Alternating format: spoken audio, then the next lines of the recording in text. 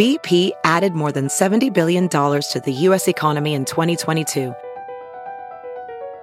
Investments like acquiring America's largest biogas producer, Archaea Energy, and starting up new infrastructure in the Gulf of Mexico.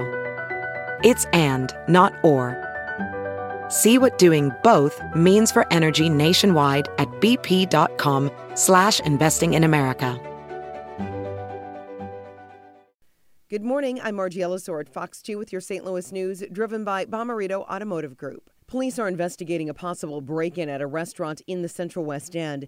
They responded to Brazier by Niche on Laclede Avenue at around 3 this morning. They found the front window smashed. There is no word if anything was taken from the restaurant.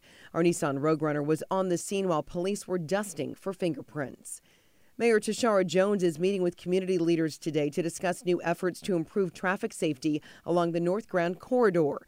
She recently proposed using at least $40 million in American Rescue Plan funds to improve street safety.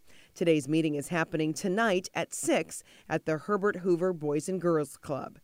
St. Louis County Police investigating after a man was killed inside of a home in Jennings.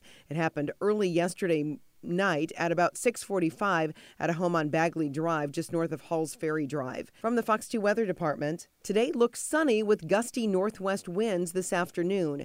The highs today about 20 degrees lower than yesterday, only reaching the upper 40s. Temperatures will fall below freezing early tomorrow morning,